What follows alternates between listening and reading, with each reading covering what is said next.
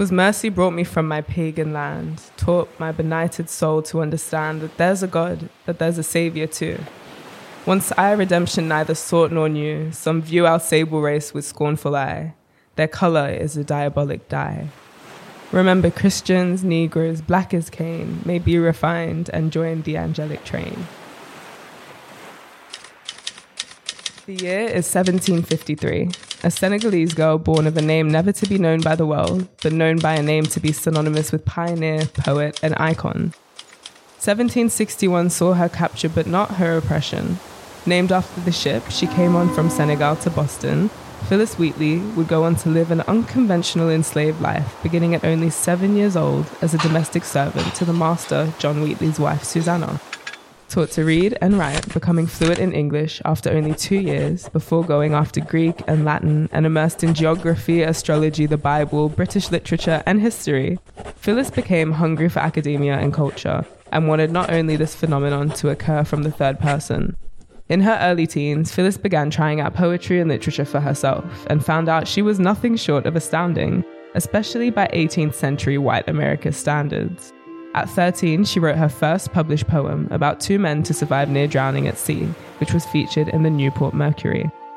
By the age of 18, Phillis had around 28 completed poems and was eager to publish an entire poetry book, and with the help and support of her atypical enslavement household, ran adverts in the Boston newspaper for interested publishers. Not too shocking was the reluctance of American colonialist publishers to take a young African literary seriously, even with the backing of a prominent slave family. And so, on to greener and less prejudiced pastures the Wheatley household went. With the hopes of a more open reception, Mrs. Wheatley sent over Phillis's poem on the death of the Reverend George Whitefield to the Countess of Huntingdon, Selina Hastings, an abolitionist and a familiar with Whitefield, who got Wheatley in contact with a bookseller willing to publish Phillis's works. Travelling to London in 1773 with her slavist son, Phillis published her first edition poetry book, Poems on Various Subjects, Religions, and Morals. The first ever poetry volume by an African American, by an enslaved person, and third American woman. And boy, was it a success in more ways than one. With a preface of 17 Boston men, including American founding father John Hancock, confirming her authorship, the poetic phenomenon impressed the London audience with her natural literary talent, and that was only the surface of her poetic success. Once attention grew around her enslaved status, and at a time in England where her legal take on slavery was seen as contrary to English law, despite England being the original orchestrator, in theory stated that any enslaved person became freed once they arrived in England. And whilst her poetic prestige may have helped her cause, it was in October 1773, a month after Phillis returned to Boston, that she was officially free in America also.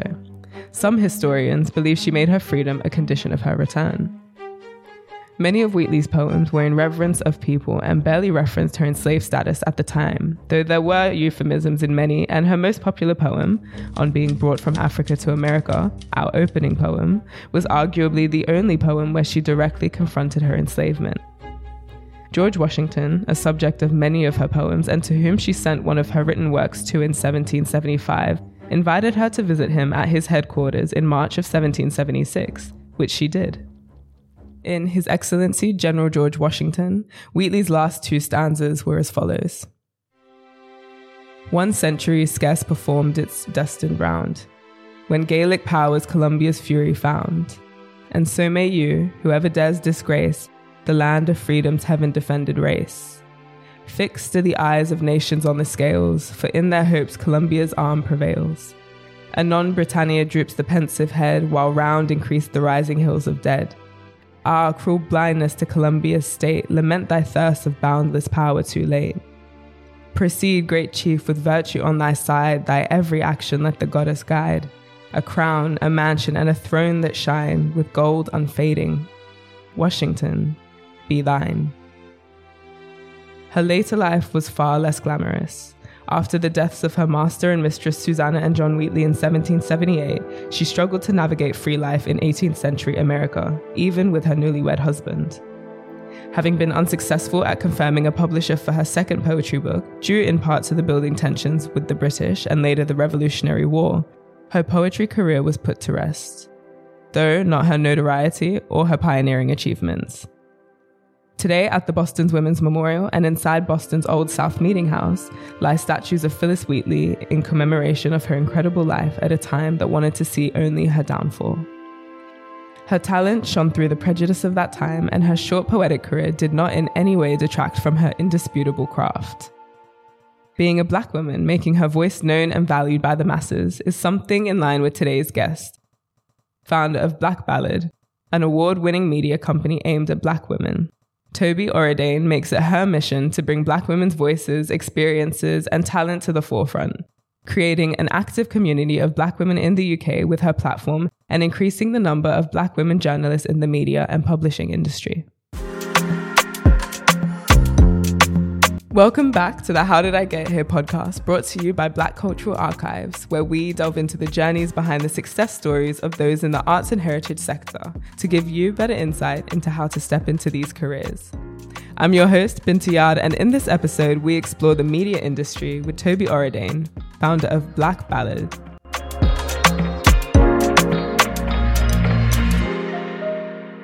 Before we get started, could you just quickly introduce yourself? Who is Tobi Oredein? I am a 33-year-old British Nigerian Londoner, mum of two, and I am the founder and CEO of Black Ballad. Black Ballad is the essential membership platform for Black women in Britain and beyond. We create digital journalism, events, and community for Black women. So that's me, really, personally and professionally. Amazing. And so how did you first get started in journalism? I feel like my start or my intrigue started when I was a teenager. My dad got me a subscription to Cosmo Girl and I literally had my head buried in this like magazine in the playground. And I was just so fascinated with how magazines made people feel, I guess. It made me feel, and I really wanted to create that feeling. So that's how I kind of got my interest or sparked my interest. And then it was just interning. I applied to internships, got a few internships, and then from there was able to build on the internships and connections that I made. Okay. And so you said that you did a few internships. When you kind of started your career, how did you go about securing opportunities? Did you kind of wait for, after the internship stage, did you kind of wait for them to come at you, or did you seek them out? Like, how did you go about it? I seeked them out. I was that annoying person that would call the, it would be like the PA or editorial assistant and be like, do you have any internships? Or I'd call like the receptionist at like a magazine house. And I was just really kind of, I guess, scrappy with it, because I was kind of like, if you're not going to respond to my email, I'm going to call you. And then actually what also helped was I had a part-time job. I don't know if anyone remembers this shop called Oasis. It was a high street store, clothing store. And they had a magazine. It was just like an internal magazine. So then I asked if I could have an internship there, because I was like, any route to write is a good route. I got an internship at the magazine, and then they said, well, we can only give you like a week or two, but you can intern in our PR office. So I interned in the PR office for like 6-7 months. Oh. And then what happened was, this is really random, an old magazine called Company had a feature on how interns dress to their work, and the PR manager at the time thought I dressed really cool, and I ended up doing a shoot for Company about being a PR and like my fashion sense. Nice. And then I asked her for an internship directly, and she gave me an internship. Oh, nice. So I was all about every opportunity, like whether it be part-time job or phoning you up, I would use any opportunity to get work. Seize the day. I have other questions coming up, but what you just said made me think of how I think sometimes when we're in situations where opportunities like that arise, it wasn't necessarily put in front of you. You had to, there was extra steps you needed to take to get it, but there was definitely the groundwork for you to get there. Yeah. How do you kind of overcome the shyness or maybe like fear of rejection when it comes to asking for those opportunities, like in someone's face, like, give me an internship, please? Do you know, I'll be honest, I think age plays a massive part. I was really young. So I felt like I had nothing to lose then, because like I didn't have an internship. I didn't know anyone. I didn't have any connections. So if you told me no, like, well, what am I losing? I don't care. Right, yeah. But I definitely think as I've gotten older, I've definitely been more cautious. But what has motivated me, I guess, to still ask for opportunities or to be just as scrappy is that you just never know what someone's going to say. Like, you can kind of imagine it and play it in your mind like, oh, okay, this person's going to say yes, this person's going to say no, but you just don't know. Right. You just don't know what opportunities on the other side of the door. And I always say I'd rather have embarrassment than always wonder why. Embarrassment goes, wondering why stays with you for a lot longer, and that takes up a lot more mental space in my mind. So for me, it's just better for my mental capacity to just kind of do it. If they say yes, great. If they say no, then I'm embarrassed for like a day, or like I'm thinking about it for like maybe a week. But if I'm wondering why, I'm the type of person that will wonder why for months, and that just is not conducive. Yeah, and regret's really hard to overcome in a situation like that. A no is not a no till it's a no, right? So tell us a little bit about Black Ballad. So Black Ballad started in my bedroom in, I'm going to say East London because we're in South, and I'm an East London forever type of girl.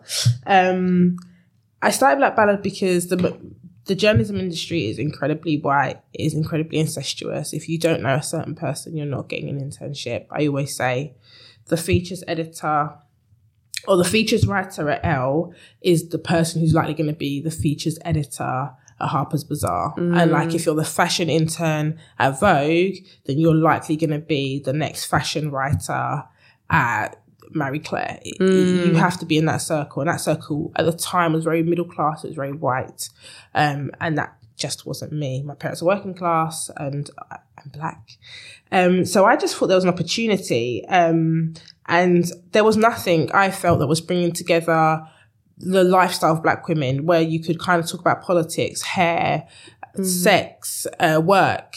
It was all very American. So I had black women in my life asking me about, like, where do I go if I want something that's all together? So then in 2014, in my bedroom in East London, I decided to orchestrate this publication of the thing that I wanted to see. And I brought it to life. And as I said, Black Ballad, we're a membership. So we create digital journalism, we create events, we work with brands, and we create community for black women. And black women pay a membership fee to access all the content, to access all the events, to access all the lifestyle perks that we work with brands to deliver to black women. And if you can't afford a membership, then you get like a reduced like sort of version. So you'll get like free articles and some newsletters, and then you get the opportunity to come to some events. So yeah, we are a membership for black women creating digital journalism, events, working with brands to deliver all lifestyle perks. So that would be like free hair products or free. We've got an event coming up where it's like a free screening for black women in our membership. And then community. It's really important that we foster a community, and to us that's like black women forming deep sisterhoods or even professional opportunities for each other. So that's Black Ballad in a nutshell. That's amazing. And was there like a particular spark that led you to create Black Ballad? Yeah, I just couldn't get a job in the industry. I was like freelancing all over the place, and I'm someone that really likes stability and routine. And I was just so sick of like being rejected for jobs. And like, as I said earlier, you kind of start to realize the pattern of who's getting the jobs. Right. And in 2013, 2014, when I was looking for a job, there was not language that we have today. Like, we weren't using misogyny noir. We weren't using microaggressions. That conversation didn't exist. But when you're looking at who's getting the jobs and they're all very white, you know what it is, but the language was not there. And I was just sick of white women telling me no, to be honest. I was like, why? And white men. I was like, why are white men working in magazines for women, but I'm not? Like, I was just like, how are you going to tell me how I should wear my hair or what career I should take when you have no idea what it's like to be... No lived experience. Yeah. Not even just a black woman, but a woman in general. So I just was like, yeah, like, I don't know if I can swear on podcast, but I was just like, I was just like, F it, like, I'm just going to do my own thing. Yeah. So it was actually rejection that fueled the fire for me to start this business. Amazing. Well, they're ruining the day now, I'm sure. Yeah. So since Black Ballad, so you started in 2014, right? Yeah. You said earlier that at the time, the industry was very middle class and white. Does that mean that you think it's changed a bit? How has it changed over the past, 10 years that you've been running it almost? I think it has changed, but I don't think it's changed enough. Like, I think that a lot of Black women are still probably freelancers. I don't know if they have like permanent jobs. I feel like when I think about Black women who are working for magazines, they're very few and far between. I know there is, the editor of Elle is a Black woman and she's a Black American woman, and there's nothing wrong in that. But where is the Black British female editor? Yeah. And I think it's amazing that Edward Enfield is the editor of Vogue, but all these, magazines that are British this and British that, I would love to know where the Black British female editor is. She's not there. And I think that's very interesting, actually. So yeah, I think we're getting a lot more freelance work. I think, there was a phase where Black writers were coming in to talk about race and race only. I think we're starting to get out of that now. I'm seeing, Black women talk about more things beyond their race, things are a bit more ambivalent. So I think it's changing. I just don't think it's changed enough. I don't think it's changing fast enough in the right directions. That's interesting because what you were saying about the lack of kind of Black British women in the industry, but also at the higher levels, where you might find more Black men at that level, even if that's still lacking. Do you feel like there's what's your perception of the kind of relationship between Black men and women in the journalism industry specifically? I mean, I think, Edward is the only Black man in that industry. So I wouldn't like to put out a perception. I think, unless I'm wrong, that Black men have been able to break through. I think he's one of a rare incident. I think the relationship between there is a mistrust between the Black community and media. Whether it be from the news, I was specifically lifestyle journalism, but I think, journalism as a whole, there's been a lot of mistrust, there's been a lot of misrepresentation. So, and then the other thing apart from mistrust and misrepresentation is lack of representation. So I do think there is this thing of, one, am I welcome in the industry? And then two, if I get into the industry, what are the battles that I'm going to be fighting? And I think, what's come out of, the conversation that Black Britons have been having, getting to over the last decade, is that I don't think we are willing to put up with jobs where we're constantly battling all the time, at the detriment of our mental health. The journalism industry, I can speak from my own experience, racism is rife, and you're not going to work to have those moments. You are going to work to make money to pay your bills and hopefully enjoy your job, and then on top of that have a purpose. And I think a lot of Black journalists, we get into it for a very purpose-driven reason. It's not necessarily about the glitz and the glamour. For some it is, but a lot of it is for us is to tell our stories. But it's really hard whether you're a Black man or woman when you're trying to tell stories from the Black community and your white editor is just saying, I don't get it. I don't think it's relevant to our audience. And then you kind of just be like, well, what's the point of even being here anyways? So I think it's the mistrust, it's the misrepresentation, and then it's the representation and knowing that you are fighting battles to tell the stories that your community needs to hear. And I think that's a massive problem with the journalism industry that needs to change. And I think that's why I love Black Ballad so much, is that I work with Black people, which is great. But, my head of editorial, my our editorial team and, anyone that's in the Black Ballad team, they're not fighting to have stories, published on the site because they're Black. We are just saying, it's like, okay, well, we've told this story before, so we're not going to tell it again. Or do you think it's right for this audience?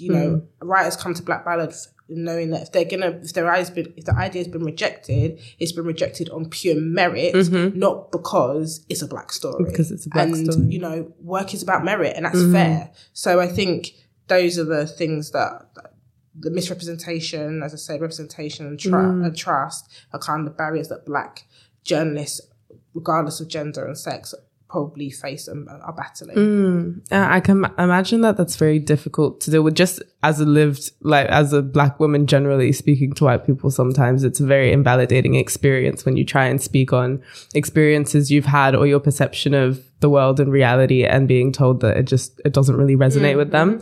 So when that's kind of such a intricate part of your work, how do you kind of manage your mental health and not let that affect you too much?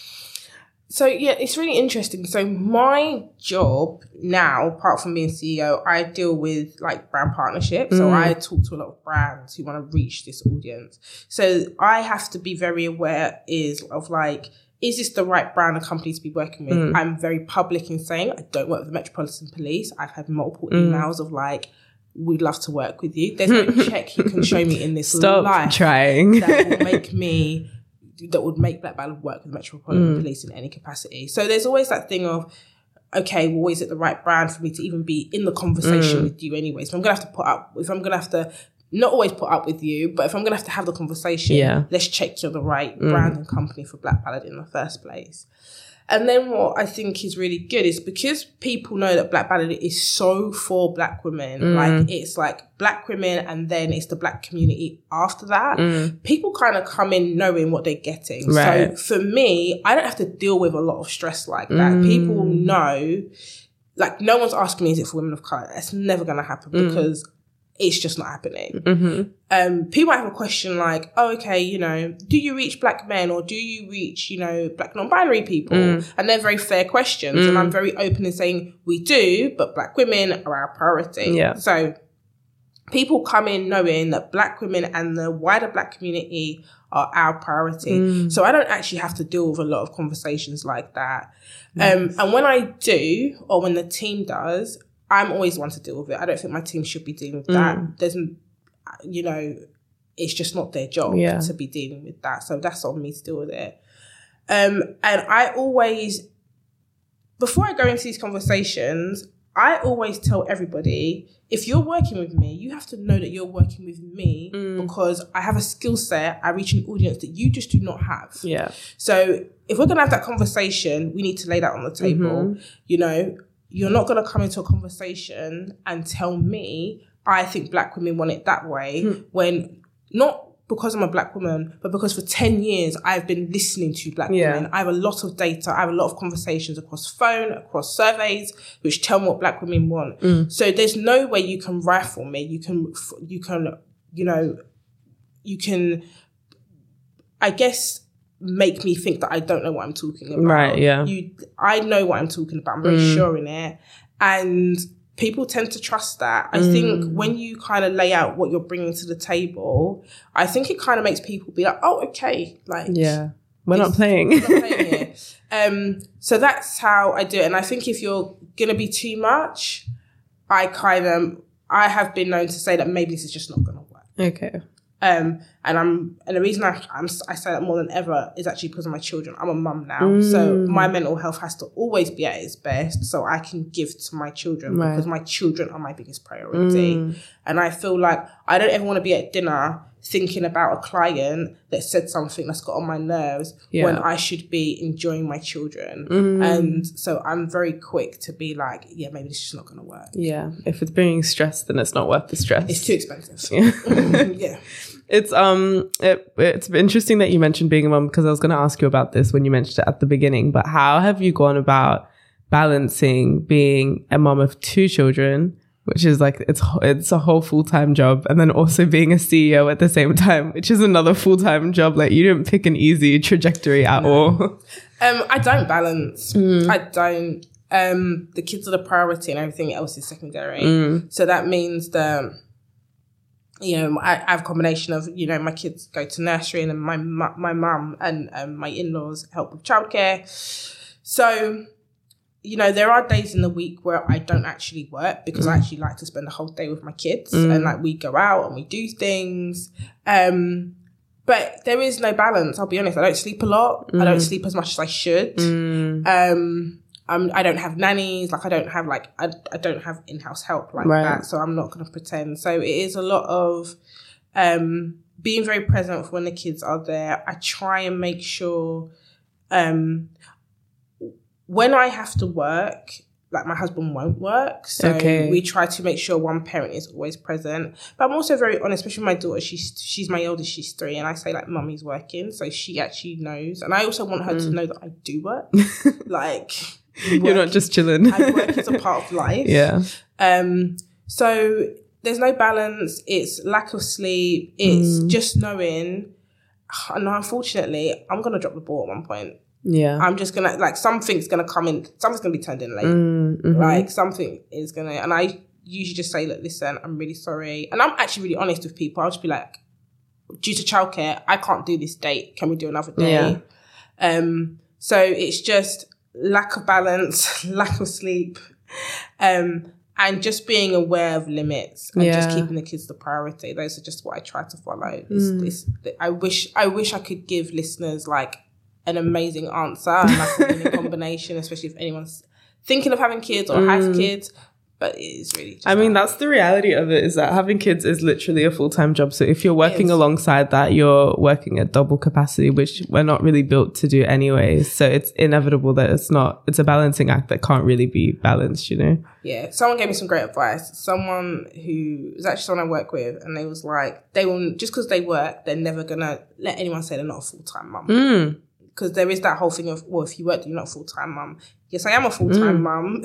Full-time mum in part-time hours. Yeah, I'm a full-time mum and I work. So I just, and also like, I think you just have to be at peace. You're doing your best. Yeah. My work is really important to me because I think also it's part of my identity. And, you know, it's about being the best for your children. And I think if I didn't work, I'd be unhappy. Yeah. And that's not great for my children either. So, yeah, it swings and roundabouts, I guess. Well, it's something to look to, like for other people who are either thinking of having kids, have kids, or just would like to know what it's like to balance motherhood and also kind of reaching great heights in your professional career. I mean, you seem to have done a great job, so congrats. Thank you. Thank you so much. Speaking of children, going to your childhood, so from my understanding, your upbringing was relatively unconventional, but correct me if I'm wrong at any point. So you were born to Nigerian parents, but then were adopted by the woman who minded you while your biological parents were kind of working and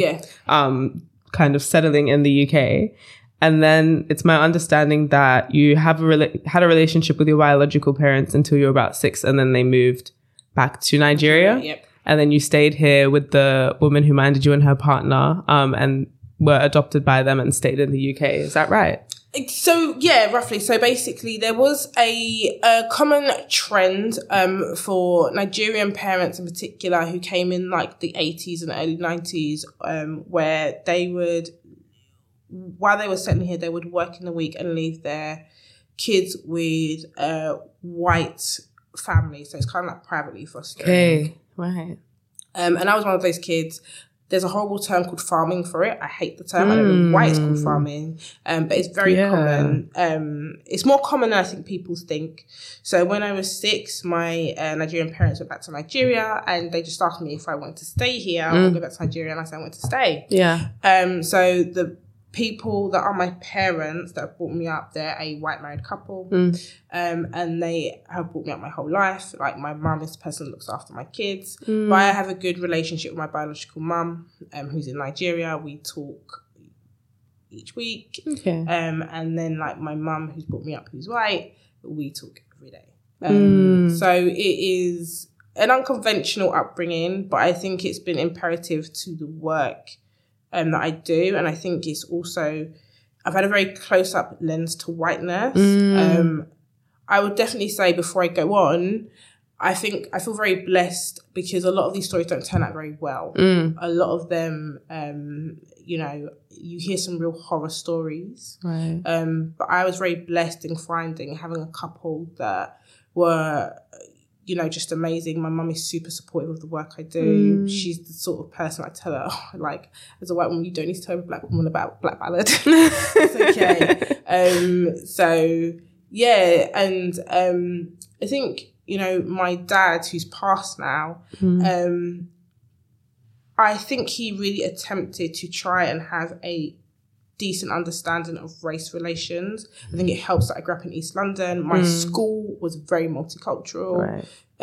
So I remember my dad having a real honest conversation about, we're different and that my path in life might be a little bit more difficult because we're different.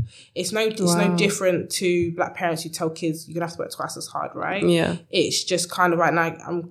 I think it was a blessing because there was no way I could walk through life thinking that my experience was going to be the same as theirs. It would be foolish, and I think when it was quite appropriate in very early secondary school and primary school, we had a conversation, and I think that was very healthy for me in terms of my identity and perception of how blackness and whiteness work in this life. Wow, that's it's one thing to tell your kids that you'll have to work twice as hard as a black parent, but then to be able to say your life might be a bit more difficult shows like an acknowledgement of the privilege that's like intrinsic within race relations as well. Yeah, I mean, obviously, did they get it right all the time? No. Yeah. No, but I think they did a decent enough job. As I said, I'm one of the very blessed ones. I don't know if I would stand here on a box and be like, I think this is something that, I would advocate for, because I think there's too many stories of where it's gone wrong. Right. So I'm very clear in saying I've had a really great experience, but I'm not going to be an advocate for this situation. Two things can be true at once. So how did this like kind of hybrid upbringing, especially in your earlier years, so like living with your Nigerian parents on the weekend, with your white family during the week, how did this hybrid upbringing kind of affect your identity, especially considering that your work is very centered around black women, black Britishhood? In the beginning, I think it did. I think as kids, I don't think you notice too much. I'll be honest. I think you're just like going with the flow. You do. I think, I always say it about my children, and some people are surprised about this. I don't read them books about racism. Every book is black. My friends always laugh at me.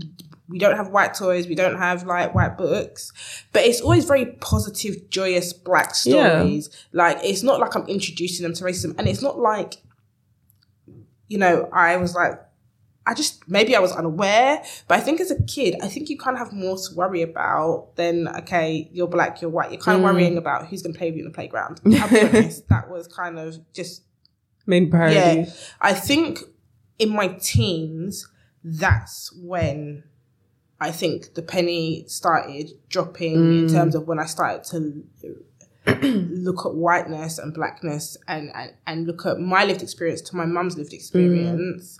That was when, it started to kind of be like, okay, this is something that I need to be very aware of. Yeah. And how did you kind of go about cementing your black womanhood and kind of getting that sense of identity? Because I think what I've realized recently, or I guess known for a while, is that like our blackhood is very much something that's passed to us orally through our parents.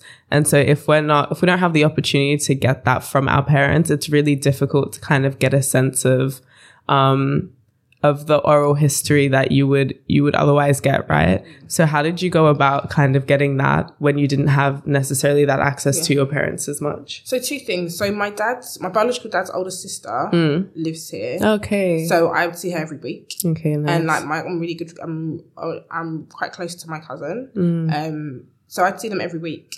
Right. So you had family. I had family here. It wasn't like I was absolutely deserted. I had family here that were like a 10-minute walk away.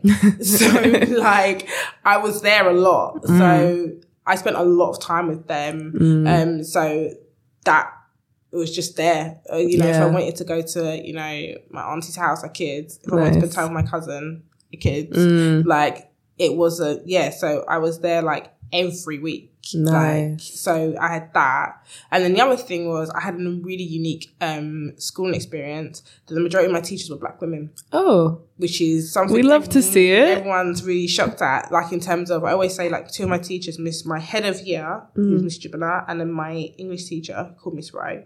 One was Nigerian, and one was Jamaican. Integral.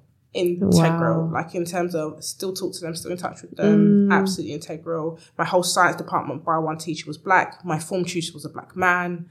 My principal was a black woman. Wow. Like when people, like me and my two best friends from school, we're so shocked when people say they don't have black teachers because we thought teachers were black. We were just like, that's my profession. Like, you know how people associate nursing with black women?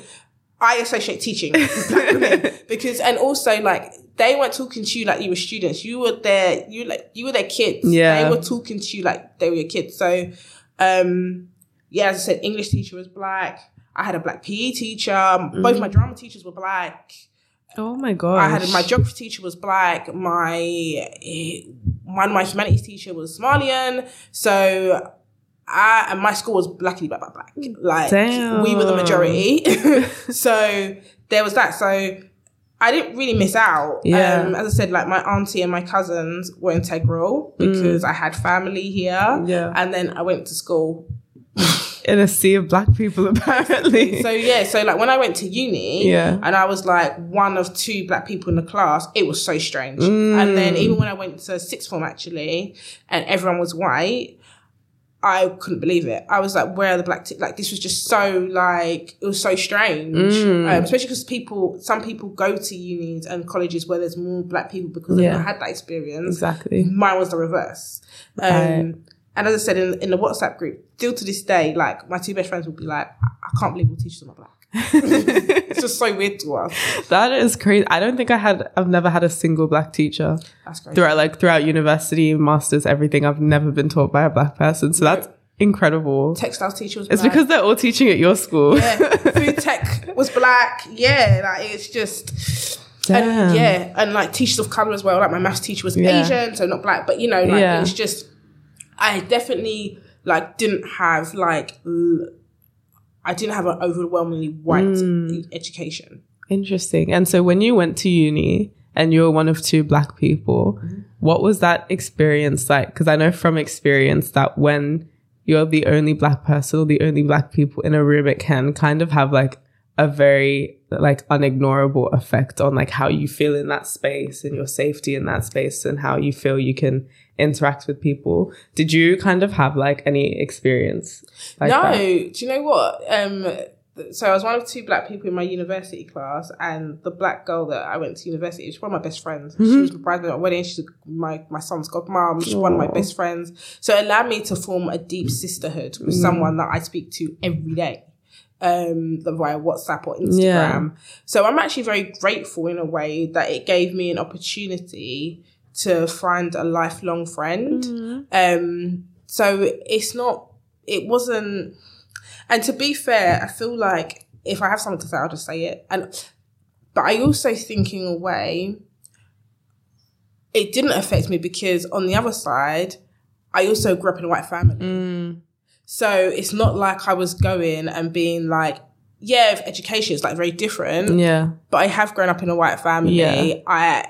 So it's not like, so I know how to navigate that. Yeah. So I guess in a way, I had a really interesting, I've had snippets of both worlds. And so navigating both worlds does not faze me. So yeah. I think that's a really valuable kind of, I don't even know if you would call it a skill, but kind of a quality to have, especially living in Britain, which is such a mixed country. It's such a melting pot, and you're inevitably, especially projecting through your career, and the higher you go in your career, the more the spaces you occupy are going to be white dominated spaces, just inevitably. So it's really, really valuable that you're able to not have to overcome that. I think a lot of people do have to kind of overcome that hurdle at some point. So you've been shaped by your upbringing. It sounds like this really like unconventional upbringing. How do you feel like it's impacted the trajectory of your career? And do you feel like there were any maybe lessons that you learned early on in life that prepared you or kind of helped or protected you throughout your career journey? I think what's really interesting is knowing how differently people treat me and my mum. So she can go to a shop and just say, you know, when you get older, you want something and you're like, well, no, you've asked for this already. So if you want that, you're going to pay for it yourself. and people not knowing that we're together and seeing how people talk to her and how they talk to me. That's a very interesting experience. I always say it's so trivial, but beauty is a great experience. My mum could go to any counter. Whereas when I wanted to first get into beauty, we went to Debenhams in Oxford Street and went straight to Fashion Fair. And that was the only option that I had. Whereas she could go to any counter. Yeah. So even just, okay, cool, like our shopping experiences are different. People talk to her differently. So I'm always aware of when talking to white people, you know, if it, especially, I'll say in a client situation, if you're working with us and you're working with a white publication, I'm always going to get the best because I'm like, did you offer that person the same? Because I'm automatically aware that you may have spoken to them differently. And that's just because I've been brought up by my mum. And also I think one thing about my, you know, the privilege of white women is that I always say privilege, for me anyways, is believing the world should work in the way that it should for you. Like you will go to the doctors and you will say, I feel sick, and the doctor will take you seriously. Yeah. Whereas I will go to the doctors and probably have to prove. My mum has always been like, nope, be defiant.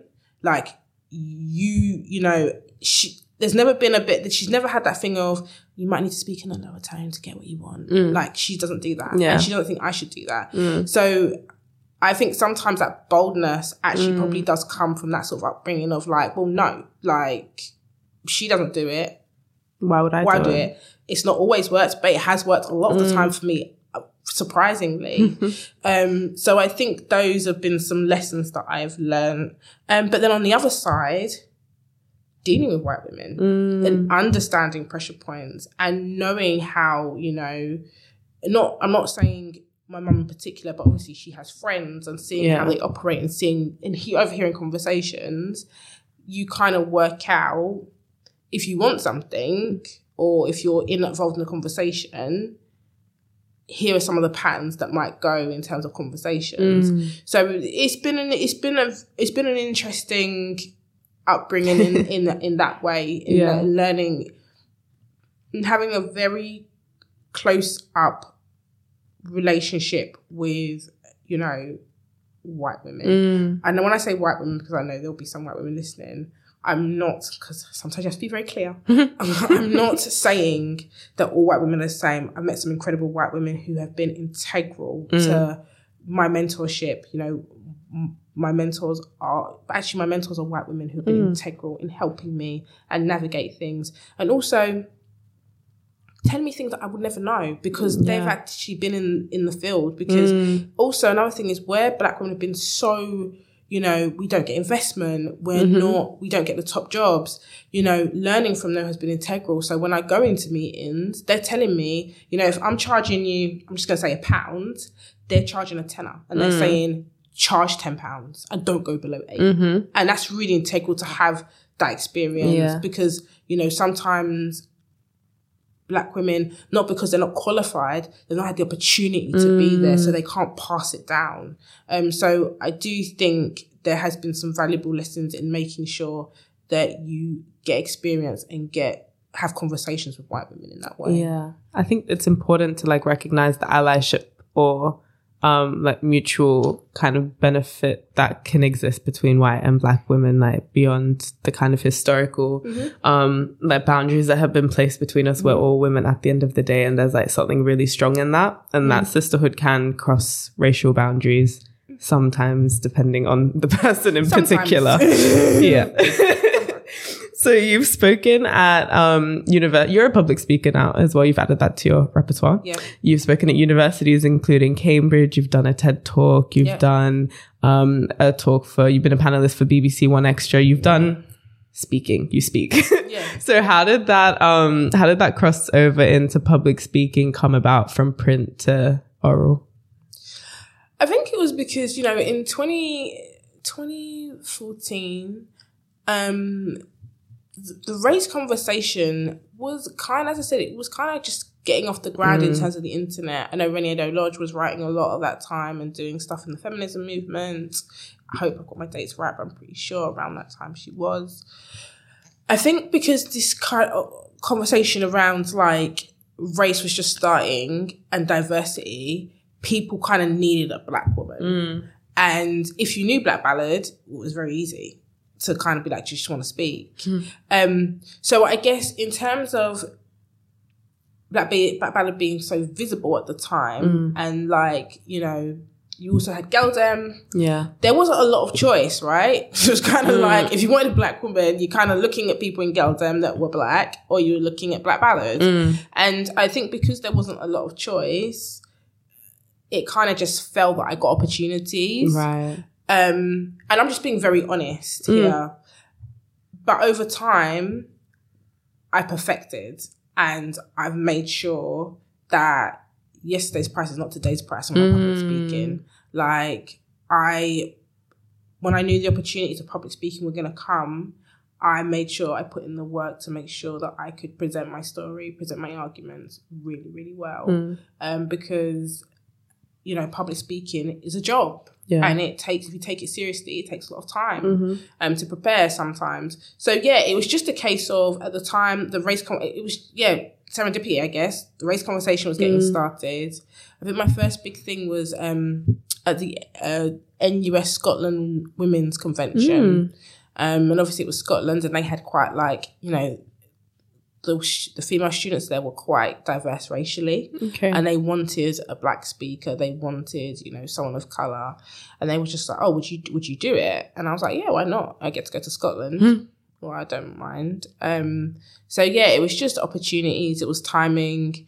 And then it was like, once people started asking me, it was like, okay, cool. I might be pretty decent at this. And then putting in the work and the opportunities just kept coming since. Nice. And so like, what kind of practical work did you put in to kind of strengthen your ability to public speak? Because I don't think it's like a God-given talent to everyone. Watched speakers, watched people that I think speak really, really well. My degree is actually in American Studies. Oh, okay. So, and then I specialised in like African American history. So I got to hear a lot. Like, I'm not going to speak like Martin Luther King.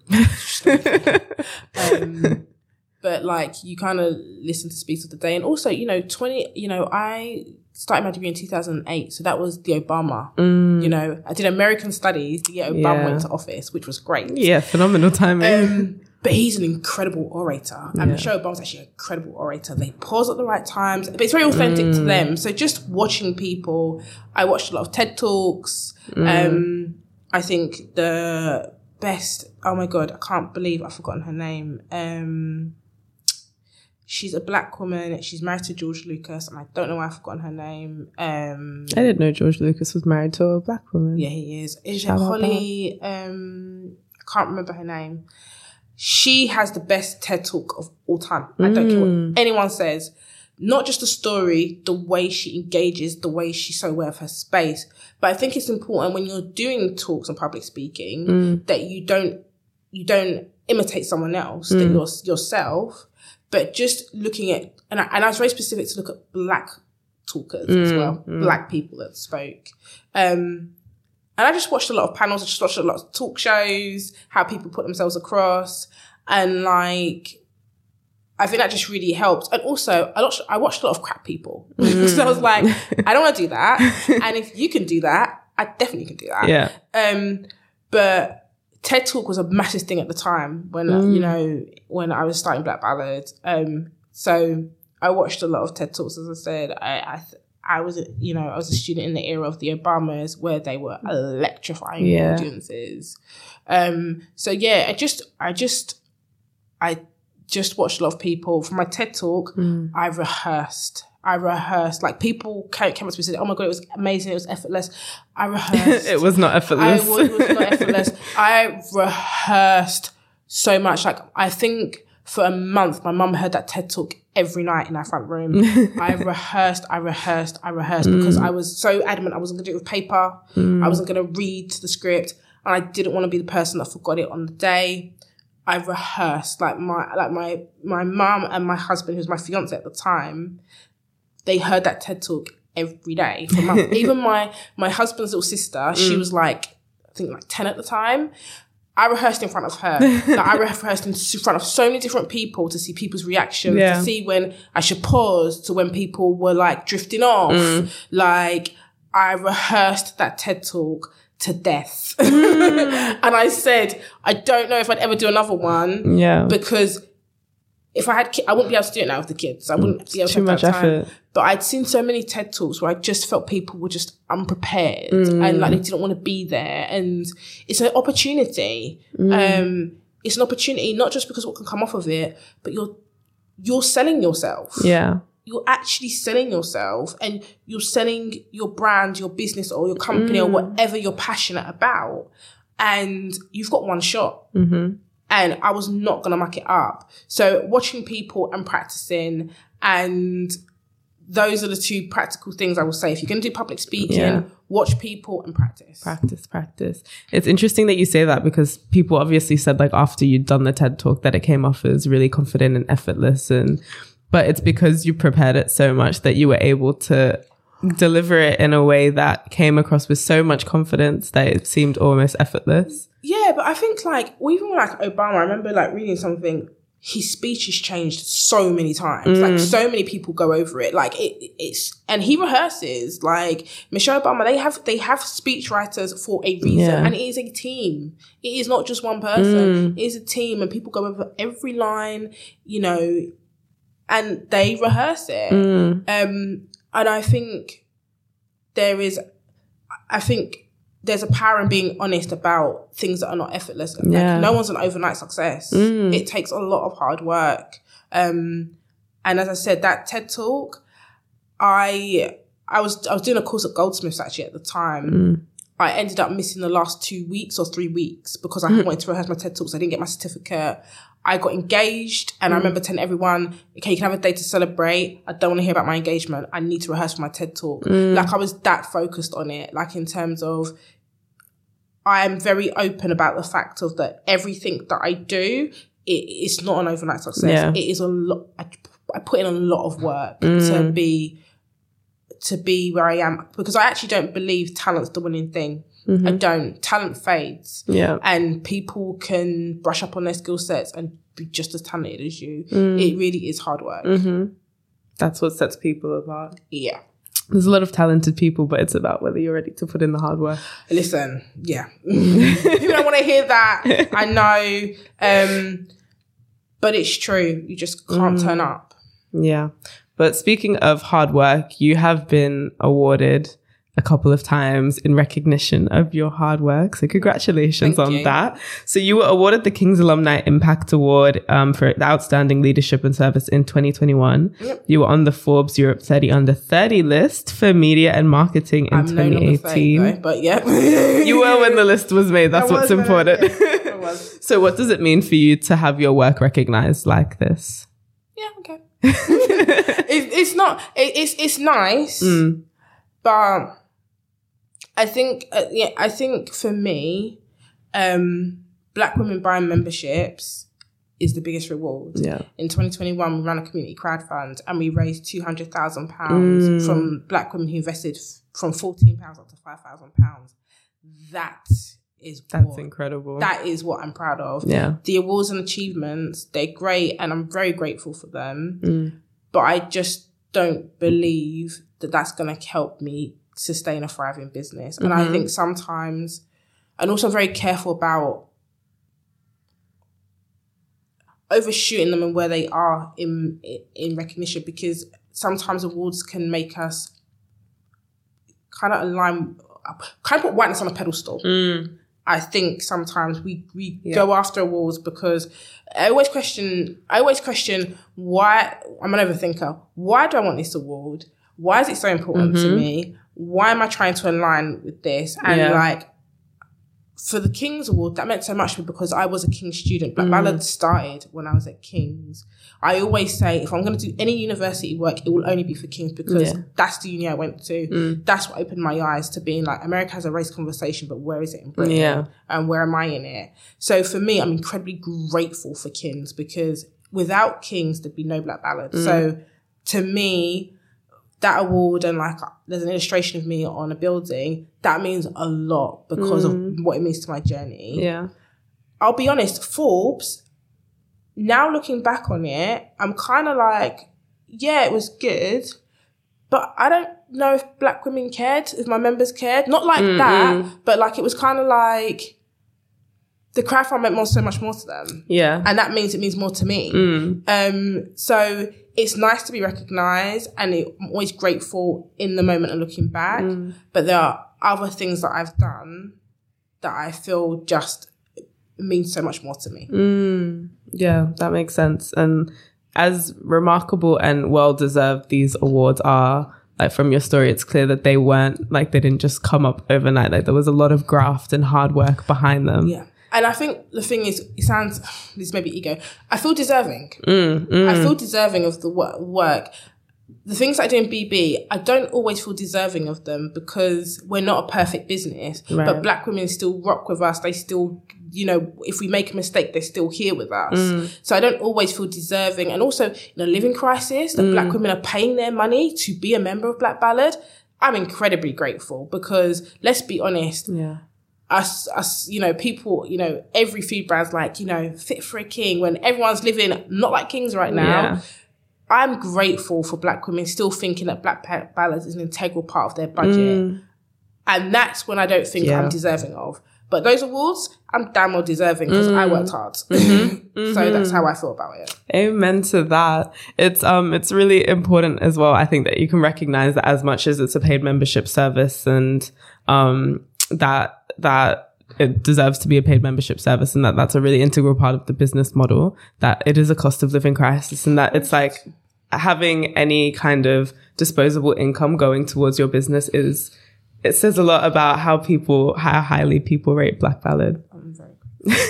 So on the backdrop of all of the hard work that you've done to get these awards and get this recognition, get the followership that you have, what are the main obstacles that you've had to overcome throughout your career? And have those kind of changed as you've gotten to different stages of your career? Money. Money is always hard. When we first did Black Ballad, I remember I somehow managed to get a meeting with an advertising agency. And I remember them looking and saying, like, if we want to reach black women, we will talk to, I'm not going to say the publication, X publication. It's still going, it's the main publication, but it's white, it's middle class. Because there might be a few black women that pick it up. So no one was going to give me money for Black Ballad in that way. And then I think because no one's going to give us money, we had to think for alternative business, an alternative business model, which was the membership. So then we had to kind of think about, okay, so how do we convince black women to give us money for a membership? Because at the time, no other lifestyle brand had actually had a paywall. People don't know this, but I think I don't usually say we're first for a lot of things. I think we were the first lifestyle publication in Britain to have a paywall. So we were doing something that no one else was doing. Wow. Everyone told me it was not going to work. So we went from being rejected to advertisers for money, now to asking black women for money. Membership worked, overcame that hurdle, and then it is investment. Business is growing, and we need more hands to the deck. We need to improve tech. And then you're going into conversation with investors who, investors are white. Black Ballad's not their problem. Investors invest in things that they can relate to. They're pattern matchers. So if, media representation and community is not a problem for them, then why should they invest in it? And you're having to convince people to give you money. Money has been the biggest obstacle. I have amazing, obviously with the crowdfund investors, over 1,300 black women, invested. Amazing. I'm so grateful. But I have an amazing set of private angels. Some black women who gave higher than £5,000 and a white guy. So money is the biggest obstacle. And then, media is going through a hard time currently. Just today it came, if you know media, then it's no surprise, Vice look like we'll be filing for bankruptcy. So it's just about how do you make sure you're a sustainable business? And I'm really proud that, next year's our 10-year anniversary, that, this independent black-owned media company has stayed independent. It has stayed black-owned. There are some allies in the crowdfund who are not Black, but we are majority Black owned because Amazing. I and my co-founder still own the majority of the business. Most of the investors are Black. And we've managed to still tell the stories we want on our own terms. And we've managed to work out, I think, a pretty good business model that is, I'll be honest, in this year will ensure we survive, but in previous years has seen us thrive. I'm just being honest, it's no secret that this is a hard climate for any business. Add in a media business, add in a Black-owned media business that is targeting Black people, specifically Black women. There are challenges. Yeah. But the business model we've got will ensure that we survive this year. Yeah, well, we hope to see it. I mean, I know Galdem had to close their doors recently, which is really sad. So it's interesting and really sad seeing how this cost of living crisis and just like the kind of state of the world right now, I don't really recognize how it affects people differently or different industries differently, but it's definitely the reality that Black female-based industries, whether it be in journalism, media, anything really, are being affected disproportionately. So the survival of Black Ballad is something that we're looking forward to. What practical steps can you give someone who is where you were just before you started Black Ballad in 2014? What are you passionate about is the first thing. Like being really honest about what you're passionate about. I kind of looked at businesses and people's careers that I felt could be close to mine or what I aspired to be. And then what are your weak spots? What are the skill sets you don't have? That's so important. Be honest about the skill sets you don't have and go and find them and plug them. If you have to pay for them, pay for them. If you can have an exchange, have an exchange. But I would say find out what you're passionate about, look at careers and businesses or companies you want to work for or create, and then be honest about your skill sets that you're missing. If you want a job at, I don't know, an estate agent, I'm just saying, if you feel that, confidence is something you need to work on, take a class, talk to people that are confident. One of the things I did with Black Ballad is I assembled a team of people with skill sets that I didn't have, because to get it off the ground, I am not enough. And that's okay to recognise that you alone and your idea are not enough to get something off the ground or to get that job that you want. Sometimes you need a little bit of help. So definitely think about this. If you're going to be an entrepreneur, definitely think about the skill sets you're missing. That, what you just said about getting people with other skill sets or just recognising that you yourself might be lacking skill sets, I think it's a really, really, even for me, it's a really helpful piece of advice that I don't think we get told very often. There's this kind of idea that like you and your belief in something is like always going to be enough. And that's not necessarily true. Sometimes you did need more, and recognizing that I think is a really important part of like growing a successful project, a successful whatever.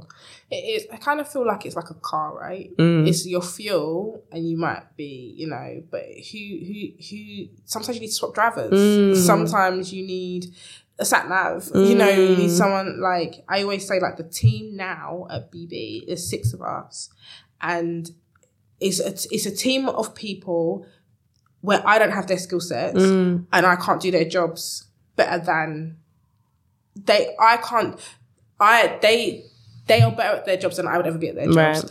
I think what goes wrong with a lot of CEOs, you employ people and you can do the job better than them. And I have found it, and you're looking at them like, why are you not doing the work, or why are you not performing? Because they don't even do the job half as well as you. Yeah. And they can't. And then they're in your company and you're kind of thinking like, this just ain't working. Yeah. I always say employ superstars. Employ people who make you feel like you need to up your game. Like, I think where I've gone wrong is where I've employed people who don't make me feel like I need to up my game. Yeah. And that's always a massive mistake. Employ people that you believe are superstars, that you believe are worth investing in. So if they say they want to do a course to up their talent, you want to give them the money. You want to give them the time. And as I said, I think that thing of where I was now, it still applies now actually, in terms of it's just a bit different because I'm employing people. Yeah. I have really learned hard lessons about employment and hiring, and you should employ people that you think are superstars and that you think could do the job or position 10 times better than you ever could, because it makes you root for them as as the boss. Yeah, and it kind of, you have like more stake in the game, isn't it? When you really like when you're invested in them. Exactly. So that's advice that you would give to someone who's where you were 10 years ago. What advice would you give to your younger self, starting off at any age, really? What age would you want to advise yourself at, and what advice would that be? Oh, I would give how old did I start Black? So 10 years ago, I was 23 when I started Black Ballad. At 21, I would have started working on Black Ballad quicker. I would have started it quicker. I would have started the blog quicker. I would have really honed in and grown the audience quicker. So 21, I would have started Black Ballad quicker, and made better use of connections, and always had it in mind. I think if I was going back to advice when I was young, like 18, maybe like starting uni, what advice would I give myself? Save your money. That's probably being honest. Or does it save my money more? Save money a bit more. I don't think I saved as much as I should, and I didn't. So save my money a bit more. But also, I think invest in yourself. Yeah. Take classes. I would invest in myself a lot more. Like maybe taking some classes beyond like my uni classes. I think that's what we've done. Like when I traveled quite a lot, but I traveled a lot for pleasure, but maybe thinking about, I want to travel here, how would that help me in my development? Yeah. So I would have just done a bit more investing, both financially and in myself, with what I would give myself at 18. Okay. That's a good advice. The point about traveling is very good advice. I think we all travel for pleasure, but maybe we should travel for our self-development as well. Also, if you want to travel for pleasure, absolutely do it. Do it. Life is too short. Like, traveling for pleasure is also great. And my last question for you. So what have the highlights of your career and life, because I think that they're linked, obviously. What have the highlights of your career and life been so far, and what are you looking forward to in your future? The highlight of my career definitely has to be the 2021 crowdfund. I think to pull off raising £200,000 from this community. Insane. That's incredible. It was some Black women's first investment. We had some Gen Zs with their first investment. Some who it wasn't their first investment, which was even so like mind blowing. I was like, someone, a young Black girl, she's like 20. She was like, before this I invested in Tesla. And I was like, you invested in Tesla and you invested in that? That's amazing. But 2021 crowdfund. When I've got the team right, that's a highlight. When you get the team right and they do like amazing projects that you have no involvement in, you're literally just saying yes or no to a budget. Yeah. And sometimes that probably makes me unpopular in the team, because I'm like, I'm not going to give you that amount of money. But when you get the team right and they produce amazing work that your members love, that's a highlight, because it's definitely their win, but you know you got it right. And so getting the team, when I've got the team right, that's a massive thing for me. So I definitely think the crowdfund, when I've got the team right, that's been amazing. And in terms of my career, my life has been my children. My daughter was born the first week of April in 2020. So the first, week after lockdown, lockdown. So they're a pandemic baby, and they're a lockdown baby. Like, she was a lockdown baby. And then my son is 18 months. So I had 2 kids in the pandemic. So I always say he's like a pandemic baby. He's not really, we was kind of, out and about. And if I'm honest, my kids and my husband, they are the highlight of my life. I don't show my kids' faces on socials. I don't say their names. I've become quite protective of my marriage. But I have a very healthy household in terms of, I think in a world of social media, it's really important to understand what is real or what's important. And I think my children and my husband I'm incredibly proud of our small family and the fact that we have a very happy household. I have a very healthy marriage, and my kids are healthy. I've grown 2 little humans. One, my daughter has opinions. She had we had parents' evening, and she's 3, and she's the first to say when they have votes, we don't want to do that. I don't want to do that. We want to do that.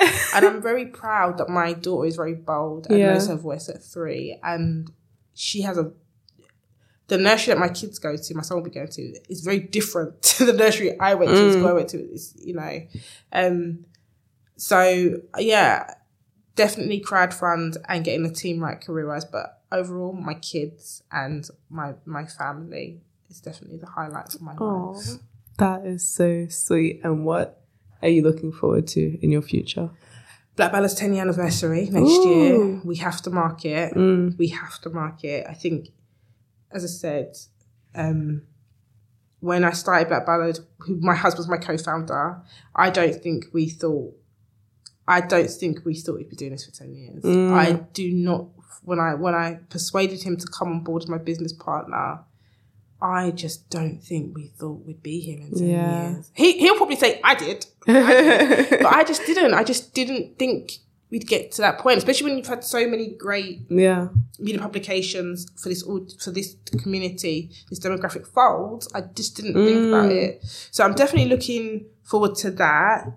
And I'm looking forward to traveling with my family. We went on holiday for Christmas, and my daughter absolutely can't stop about going on aeroplanes and traveling at 3.